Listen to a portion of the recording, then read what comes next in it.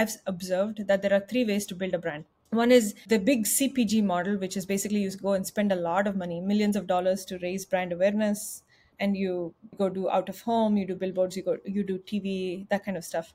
The second is you focus on one kind of lever, like HubSpot did, which is inbound marketing. They're all about inbound marketing. So their entire brand was built on the basis of content marketing. So they just created a content engine that just created their brand and created the buzz. The third one is the more scrappy, resourceful, grassroots kind of brand building, which is you make sure you really identify your ICP and you build a integrated marketing set of strategies around that ICP.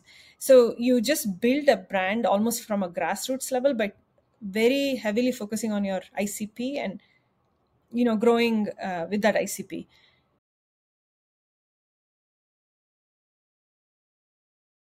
Hello and welcome to another episode of the Startup Operator podcast.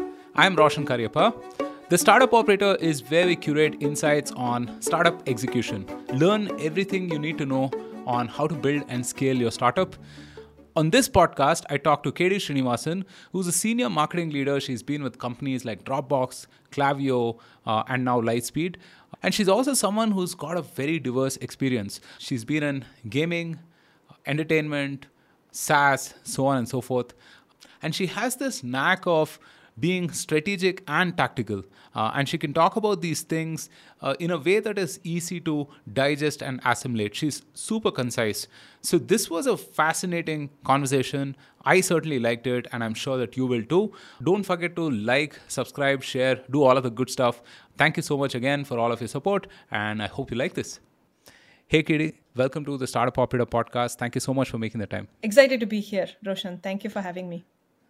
Yeah, I've been meaning to talk to you for a while, ever since I caught your session at Sequoia. And I think we're going to talk a lot about brand and how to build a team and like support a hyperscale startup and so on and so forth. But one thing that is very obvious from your experience, it's so diverse, right? I mean, you've been in entertainment, gaming, retail, from Dropbox to Owlet to Klaviyo and so on and so forth, right? Across all of these diverse experiences, what are some common threads from a marketing perspective for you? Yeah.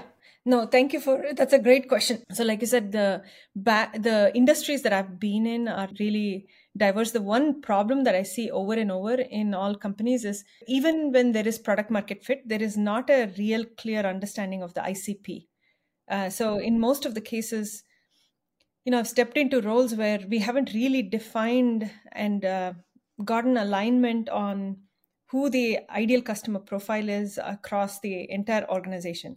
So demand is coming from one particular set of audiences, but the company feels like we need to move in some other direction. And so because of that lack of clarity, what happens is marketing messages get mixed up. So we are trying to appeal to one set of personas where our demand is actually coming from some other set of personas. The sweet spot is somewhere else. And so that starts to cause a bunch of confusion, because if you don't have clarity on who we are going after, how to build marketing, positioning around it and narrative around it, then how do you build marketing strategies around that becomes very confusing. So that's been the main thing. I think, the other common theme I found is that this marketing is just not an island at all, right? In any company, marketing is almost like, I feel like the team is sort of a grand central station in a lot of ways. You're connecting to all kinds of other functions and departments, and you're to some extent directing the flow of information from outside of the company, i.e. the customers, into the company and to the right people. And you're directing the flow of demand, you're directing the flow of information and feedback. So marketing needs to consider themselves as a central clearing house, if you will, of the right kind of information about our customers and feedback. And that doesn't happen. Typically, a lot of marketing teams are set up as, hey, go figure out this demand gen thing, just go start doing some ads, and then generate some leads. Yeah. And so if you're going in I'm sure you've seen this too, you're going in as a head of marketing, you're going to have to help co-create the strategy and make sure marketing is helping drive the company strategy, not just marketing strategy. Yeah. I'm reminded of that, I don't know, this diagram in this old Kotler book, right? I mean, where he puts marketing at the center of it and other functions Yep. revolve around it. Yeah. Um, but that's easier said than done, right? How do you meaningfully overlap with, let's say, a product or customer success and so on and so forth? Yeah. I think most of the overlap exists with sales, of course, and then these overlaps get bigger and bigger as the organization scales. But let's say very initially for a marketer starting out, let's say maybe a Series A company and so on, what would you suggest to this marketing person in terms of overlapping more meaningfully with other functions? Yeah. I think it comes down to what is the company trying to achieve, right? As a company strategy. If the company is saying, look, we know that our product is resonating well in a certain market and we are really dialed into that market. Now we just need to raise the awareness, or we need to go out there and tell the story about who we are. Then that's a different problem than saying, let's go figure out where we have product market fit, who are the customers we have an audience in, what is the sweet spot. So it really starts with defining what the company problems are that we need to solve. And I think, look, I don't want to sound as if marketers have the most strategic minds, because we don't. They do, right? Well, it's a distribution curve, I guess. But I'd say, product and sales, everybody probably thinks they're the center of the world for a company, right? And all of us are needed and we need to work in an ecosystem. I think what is unique about marketing is because we have different sets of skills within marketing that can flex in different areas. So you have people who are content writers, who are super creative, or designers, and then you have super scientific analytical people on the growth side. So you kind of span the spectrum. It becomes easy for us to try to understand what does the company need and then figure out how to solve for it. So if you're my advice, and this is what I did, well, some of it I got wrong, some of it I got right when I was in a Series A startup, is just really zone in on the top 3 problems the company is trying to solve for. And invariably, there's always going to be a marketing component to it, and how you help the marketing component. For instance, I'll tell you, one of our biggest problems was we didn't have product market fit for one of our audiences. Marketing had to do everything from, let's go survey the customers, do some ethnographic studies, and understand who our ICP is, then help the product build the team. And then we got through that, and then we started to look at churn. And churn became a big problem, and said, okay, how do we want to think about churn? So you can't go and do marketing in isolation of what the company context is. And that's the biggest thing that I think pretty much any marketing leader needs to be aware of.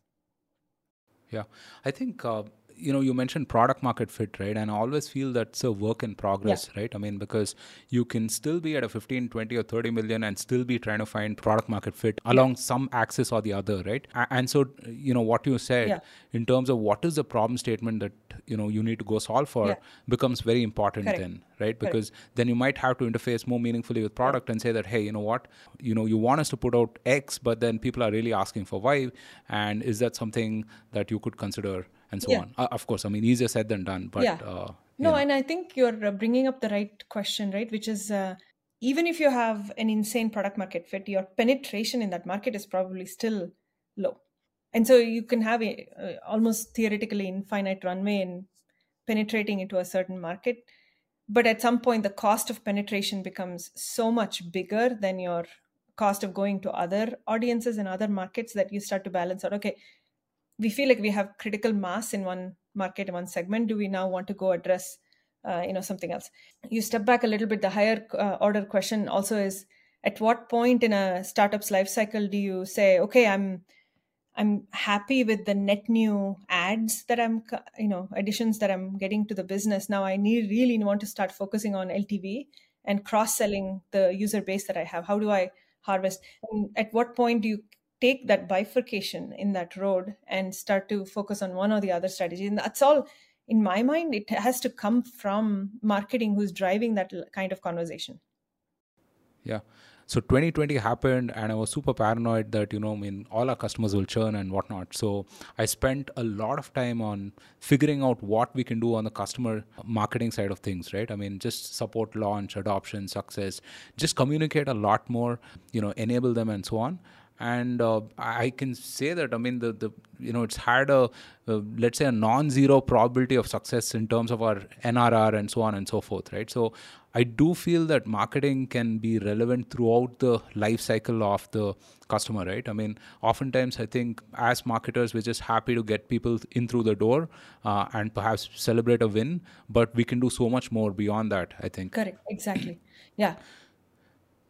So all of these things, right? I mean, who gets to think about this? Is this the CMO's job? Is this the VP marketing's job? Or is this something that has to be collectively owned by the entire team, right? And on that note, I mean, I'm always curious about what a person does when they graduate to these specific roles, right? Because I do feel like what I did as a manager is very different from what I'm doing now as a VP. So how is that different for a CMO? I think the scale of the problems is just different, right? You're starting to look at you're starting to look at taking decisions on bigger and bigger problem sets and having to basically step back a little bit more and think about the bigger picture a little bit more. I think that's one aspect of it. The second aspect of it is the consequences of the decisions you take are going to be that much bigger. So that's another thing that you have to know or deal with is when you're in I'd say an executive role, for instance, you're taking decisions as a member of an executive team, not necessarily the leader of your functional department. And that's the biggest transition that I've seen kind of people go through. I'd say the third one is, look, you have as a CMO, you probably have a big team who's directly reporting into you, but you also have a large amount of influence on a lot of people, sales or CS or product. They're basically all the people, the ecosystem around you. So whatever you say and do has a ginormous amount of impact. So you have to be necessarily thinking 6 months out. You're saying, based on all of these trends I'm seeing, I think this is what we can expect to get X, Y, and Z. Or I know that we need to do a rebrand. That's going to take us 12 months. So what do I need to do now to put those things in place so that it's going to happen in 12 months? So the time frame of decisions, the time frame of execution just gets lengthened if you're a CMO. But the flip side of that is you also tend to lose sight of the day to day of the business. So you have to be aggressively on top of details, and you have to be really understanding the minutia, getting to know the details as much as possible, because otherwise it's so easy to get lost in the strategy and the top level stuff that it's easy to lose sight of what's actually happening. Right. So a lot of startups, as they scale, right, and especially pre-IPO, they hire, let's say, an experienced marketing leader from the valley, and that person is the CMO and becomes like the de facto spokesperson for the brand, right? Do you see that work better, or do you see like CEO graduate to that role better? It all depends on the context, of course. I mean, the reason why many pre-IPO companies go for someone who has had a pedigree and experiences. Taking a company public is a pretty complicated task. There's lots of moving pieces, lots of different stakeholders, and at some point you need to have really think very critically about the story you're trying to tell in across multiple audiences, and manage that. You have to manage a bunch of stakeholders. So I'd say it needs a certain level of experience and expertise, which is why people automatically gravitate towards people who have done that before. Now, that doesn't mean that somebody who hasn't done it can't do it. Obviously, there are extremely talented people and who have potential who can do it. It's just a matter of making sure that you're comfortable, that you're taking a risk on someone who hasn't done it before, that they are the right person, the right set of DNA to do it. I mean, one of the companies I worked for, they went public, and the CFO had never taken a company public, but he is just so amazing that, he did a really amazing job in doing that. I wouldn't recommend a CEO to act the role of a CMO, to be honest with you. I think there is some danger in a CEO kind of operating at that level. You want a CEO to be operating at the strategic level. But I would definitely, if you're a CEO, based on your appetite for risk, you either go hire someone or try to hire, internally give your people a chance. Okay, let's talk about brand. Yeah. Let's say a Series A company or Series B or whatever, right? I mean, you have your leads coming in, demand gen engine is pretty much set, the flywheel seems to be moving. How do you make the case for brand, right?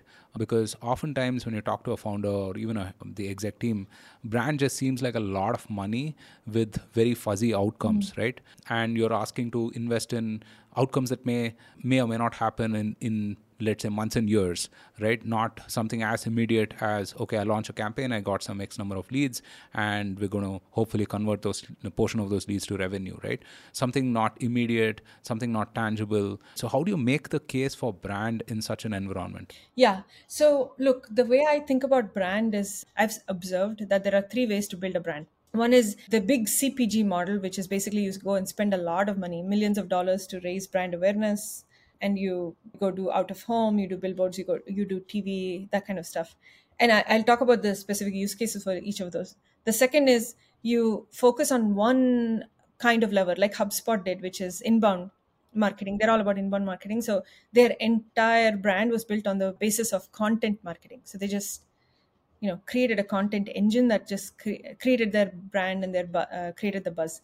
The third one is the more scrappy, resourceful, grassroots kind of brand building, which is you make sure you really identify your ICP and you build a integrated marketing set of strategies around that ICP. So you do events, in certain for that ICP, you really focus on your customers and getting the word of mouth out from your customers. You do very targeted PR, you do very targeted campaigns that drive, certain direct response type of ads. So you just build a brand almost from a grassroots level, but very heavily focusing on your ICP and, growing with that ICP. So the first one is the big blitz strategy. The pros and the use cases there, in my mind, are when you want to get your word out in a big way, you don't have a lot of time, and you just want to make a big splash in a certain market, or so in back in, I'd say, 2019, 2018, there used to be an arms race to own certain categories and own certain keywords, and people had lots of money. So then you would do that. You'd go just splurge on brand and just get the word out there and all that kind of stuff. The second one is the second strategy, the use cases, you have to be very, very, very clear what the problem is that you're solving for your customers. You know what your customers are, and you give them exactly what they want. And it does take time, but you have to be 100% invested behind it. The third one, in my opinion, is the more pragmatic one in this environment, which is you don't spend millions, but you do spend on very specific targeted places to go and build your brand. The advantage of that is that you can actually measure those things. So you can say from a PR perspective, you can measure earned impression. If you're doing events, you can measure MQLs and SQLs from events. So there are ways to micro measure the brand in through all of the different tactics and activations you're putting in there. So it becomes a lot more easy, and you don't have to go make the case to your board that I'm going to spend $3 million on brand and ask them to take a leap of faith on that, which will never happen in this market. To me, that's the way you start thinking about digesting the brand. Now, if you get to a certain point where you are like, okay, now we are seeing organic traffic go up, we are seeing that our inbound lead quality is improved quite a bit, and then you say, okay, now we have an expansion opportunity to go into X, Y, and Z, then you start to get more aggressive, but it becomes part of a process. Oftentimes brand is an afterthought, Yeah. right? I mean, so there's a lot of moving parts and a lot of legacy that one has to maneuver, basically, Yeah. right? Simply getting all of the stakeholders in a room is just so challenging. Yeah. In terms of thinking about it very tactically, right, how would you go about like articulating positioning or like building out this brand as such that we can later Yeah. amplify through campaigns and so on and so Yeah. forth? So see, the way I think about brand is basically there are two different aspects. One is the identity itself, the visual and the verbal identity of the brand, and then there is the spreading the word out, getting the word out, the distribution side of the brand.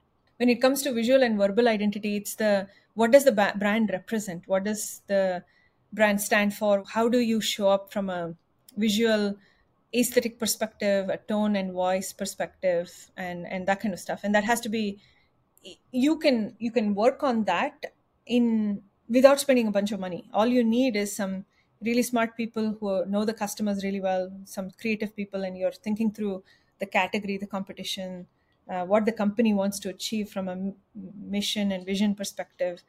But the other thing is it has to be super tightly linked to your product positioning. So you need to make sure the product story you're telling ties to the brand story you're telling it, and becomes a seamless thing that you can do without any money, basically, right? Of course, you can also go hire agencies who do that for you, and all that stuff.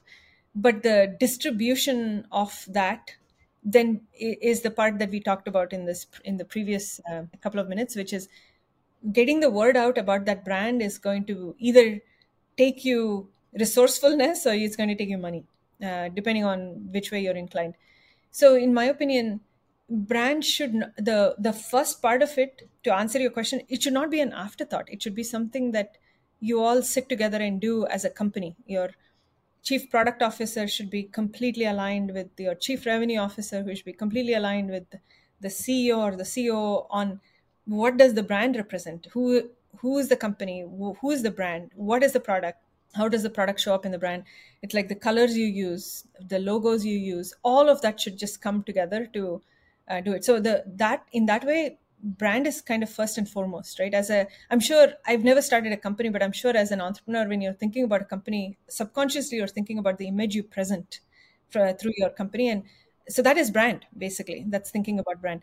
The other part of it, the getting the word out there, that's the thing that you leave to your marketers and say, okay, guys, figure out how to do it, within a certain amount of constraints. You have X $1,000, you need to show me this kind of results at the end of it, like organic or whatever, and go figure it out.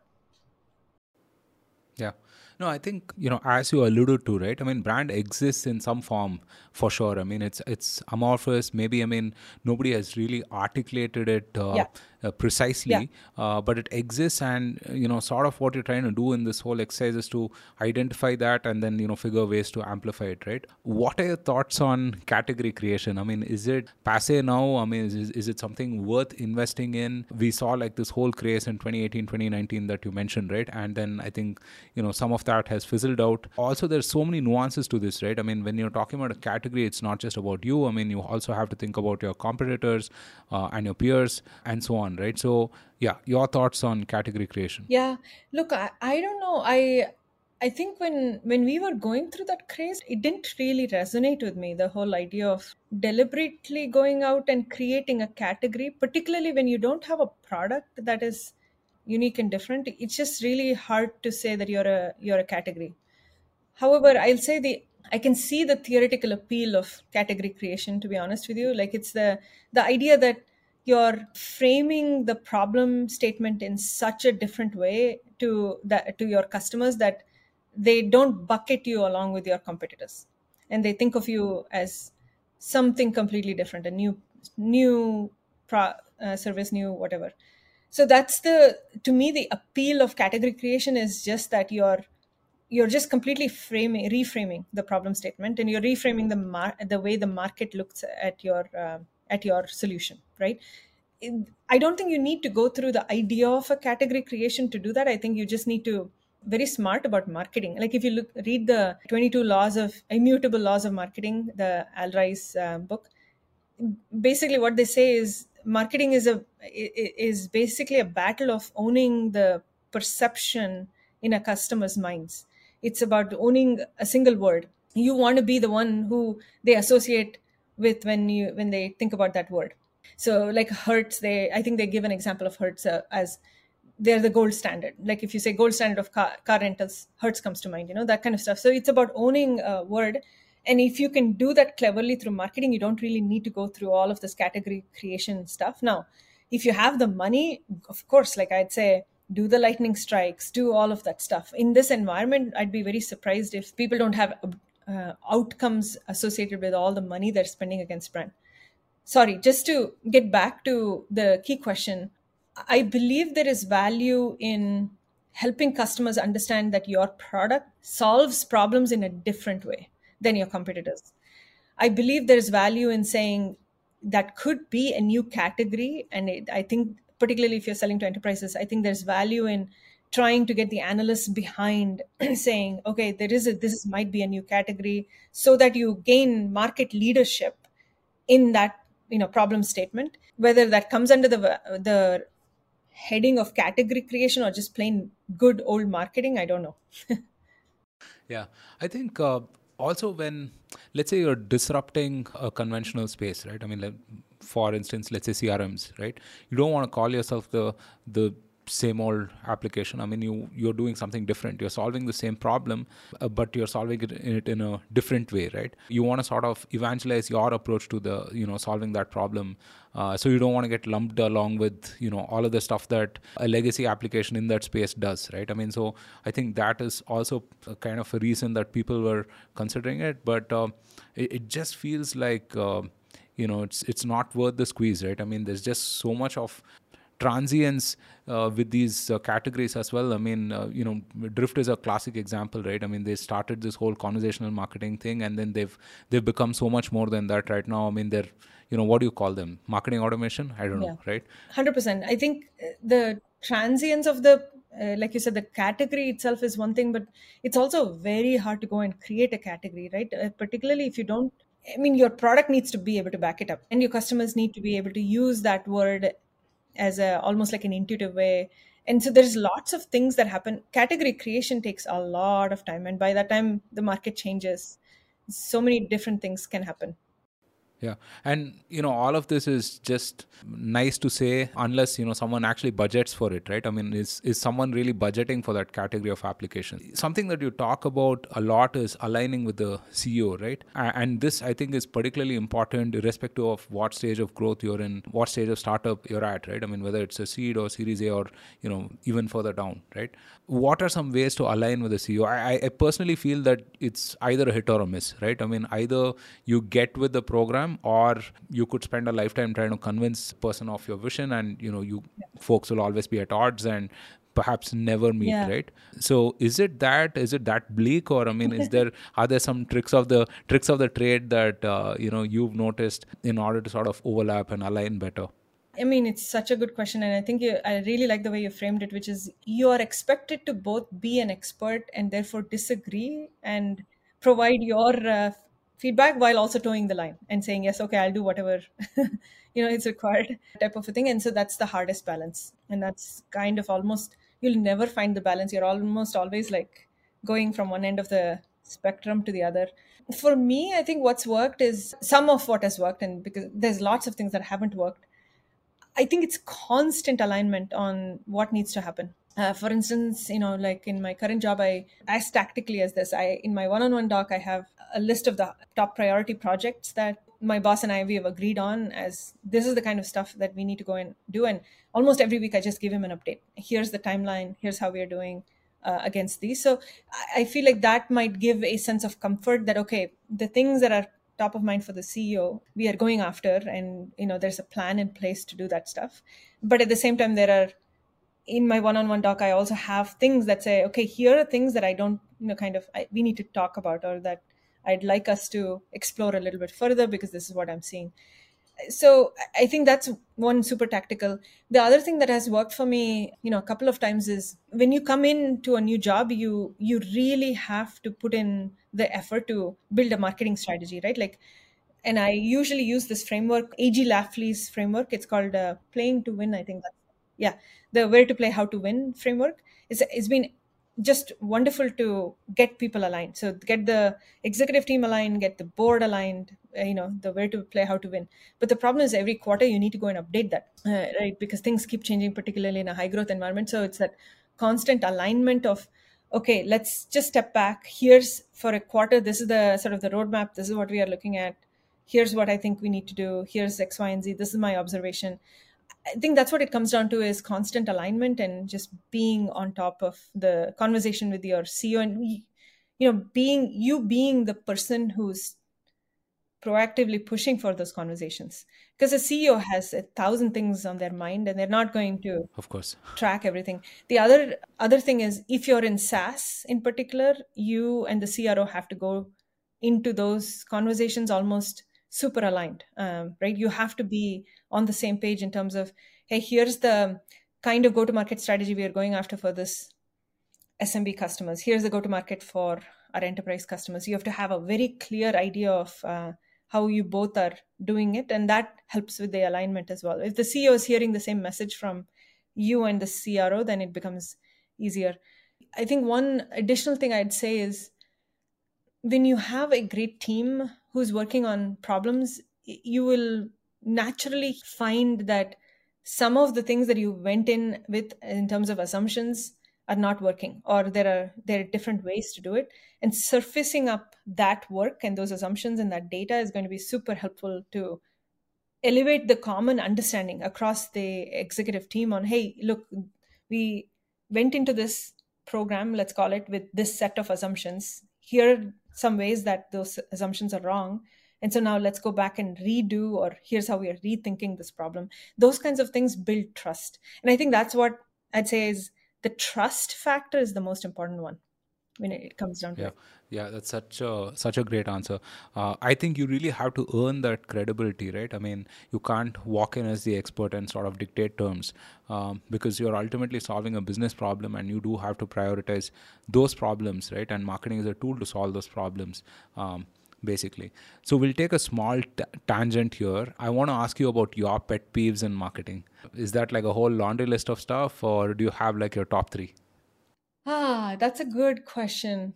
I think the my biggest pet peeve is we've chosen a profession where almost everybody in the world thinks they know how to do marketing, right? Or they use it pejoratively, Yes. right? Yeah, exactly. For the longest time, I didn't want to be known as a marketer because it was such a I think that's one thing is I think there is so much logic and science behind marketing, but I don't think people appreciate that part. And so you get constant feedback and advice. Oh, wait, this company, your competitor is running this particular campaign, and we should be doing this other campaign and stuff like that, which sometimes is helpful, but sometimes not. I'd say that's the one pet peeve. The second pet peeve is marketers get a bad rap because we don't tend to showcase our achievements in ways that make logical sense. Like we'll say, "Oh, we ran this amazing campaign, and all our salespeople were talking about it, all our customers are talking about it." That's just not going to land well with anyone, especially the CFO. Right? So you have to be very logical and structured when you present and communicate. So I keep giving this coaching to marketers is the job of communicate. Your job is communicating, and make sure you communicate internally as well, because the communication aspect is probably the most important part of getting buy-in and alignment internally. So marketers are bad communicators. That's another problem I've seen, at least internally. So Yeah. that's probably No, I noticed that as well. I mean, I think we really suck at talking about our work, right? I mean, and the kind of impact that's had, or how important it is, and so on and so forth, right? I mean, we just assume that it's hey, it's so obvious, we're doing Yeah, fantastic, and right? the focus on process rather than outcome. That's another thing that gets me. I'm like, no, no, no, no, no. We need to figure out what we are solving for, and then work backwards. Not try to think about an idea to do something and then figure out why we need to do it. I want to talk about building the team, right? You talk about hiring doers versus hiring strategists. So I personally hired a bunch of generalists when we began 5 or 6 years ago, and all of these folks have scaled up fantastically well. We hired experts at certain intervals of time for, let's say, SEO, for paid campaigns, so on and so forth, to get that last mile knowledge into the system, right? How do you think about scaling your team as you grow? Because let's say the person who is running paid campaigns, right, can't be doing that forever. Now he or she must scale well beyond that to achieve like a certain mastery of whatever they started with, but then they also have to meaningfully overlap left and right, and pick up other things to do, and so on and so forth. How do you think about scaling your team as you grow? Yeah, I think you hit on it, which is you have to constantly do a balance of generalists and specialists. That's definitely number one.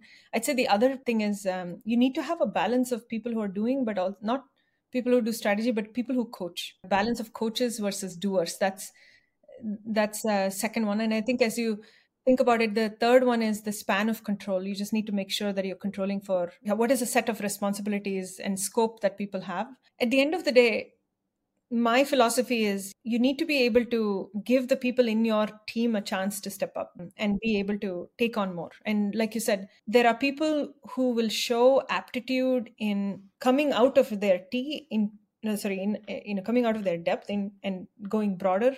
And those are the people who are making connections across different disciplines and putting it all together and bringing that level of thinking. That's basically strategy, right? When you think about it. So you need to give those people a chance to do more of that, to see more bridges or create more bridges, to see more connections across multiple things. But in order to do strategy, you have to be a detailed person. That's the weird conundrum, because you can't build strategy in isolation. So if you can find more of those people, just pour all your gas in terms of coaching and mentoring and getting them there. At the same time, in certain functions, what I've done in the past is like ABM, for instance, right? You can give people the latitude to build that expertise over a long period of time, but there are so many people out there who have that specialty already that you can do basically plug and play with. So you hire them.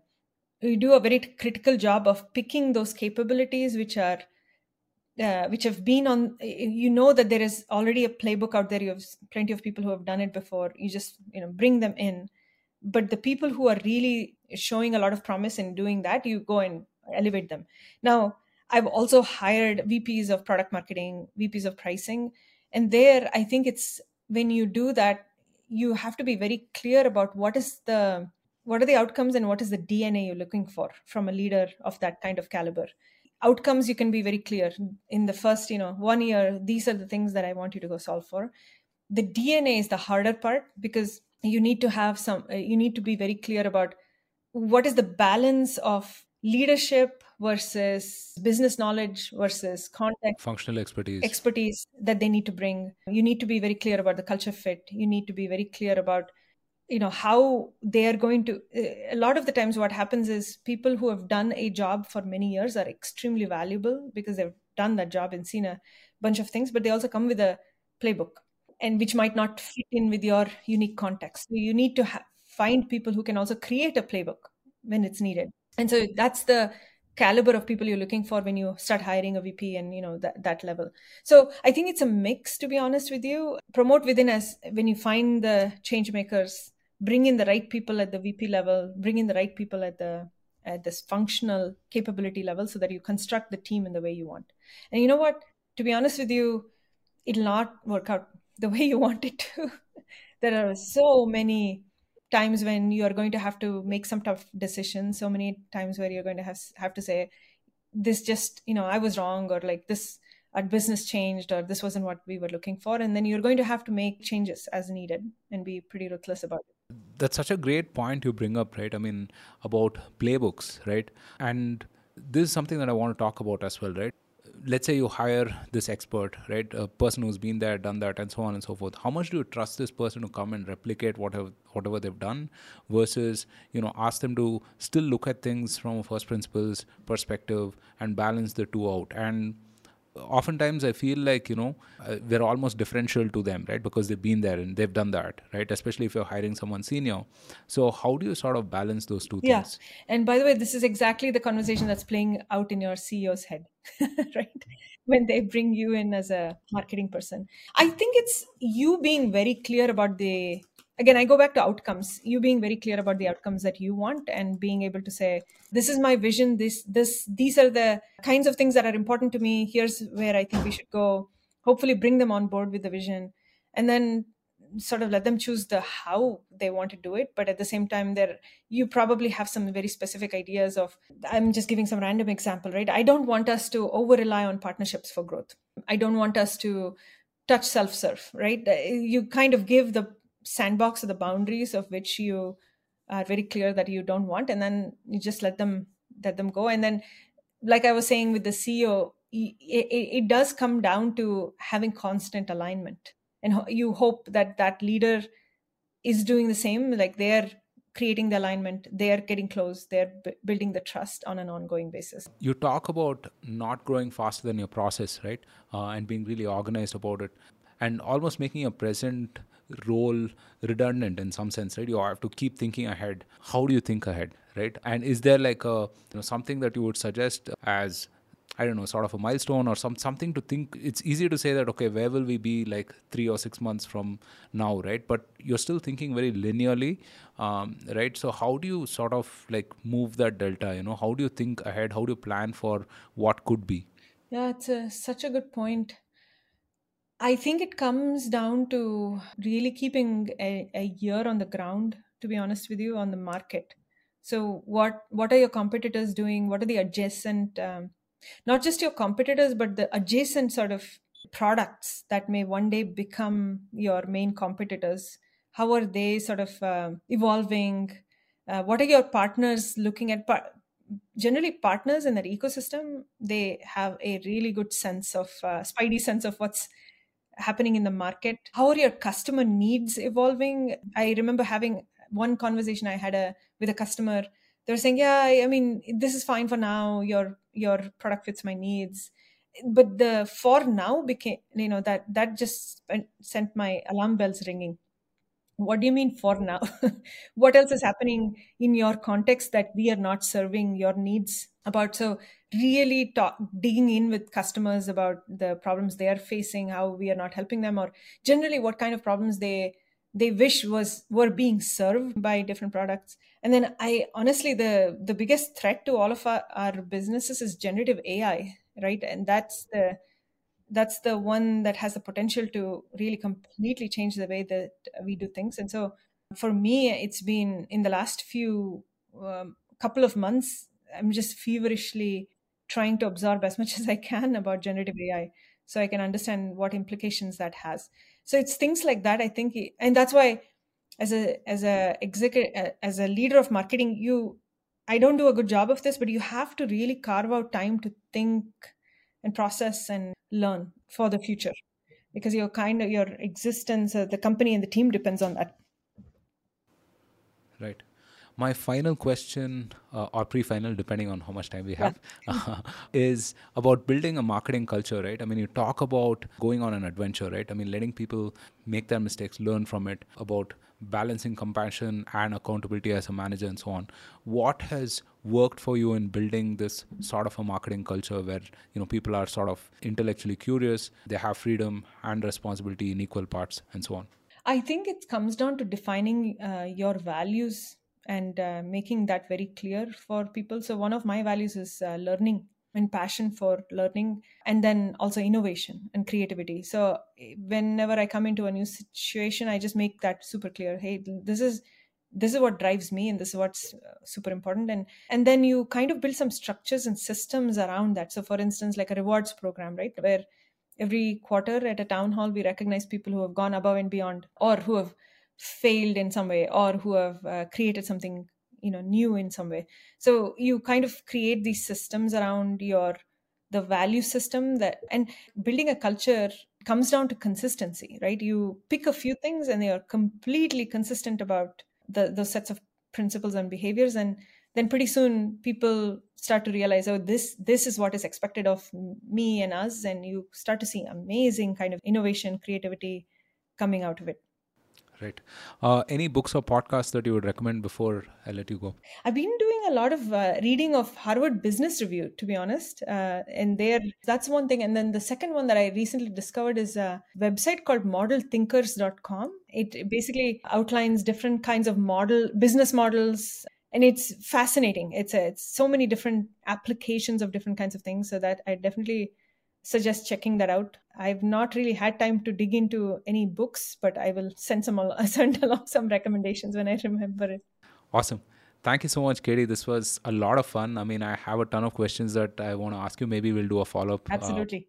That sounds good. Thank you for having me.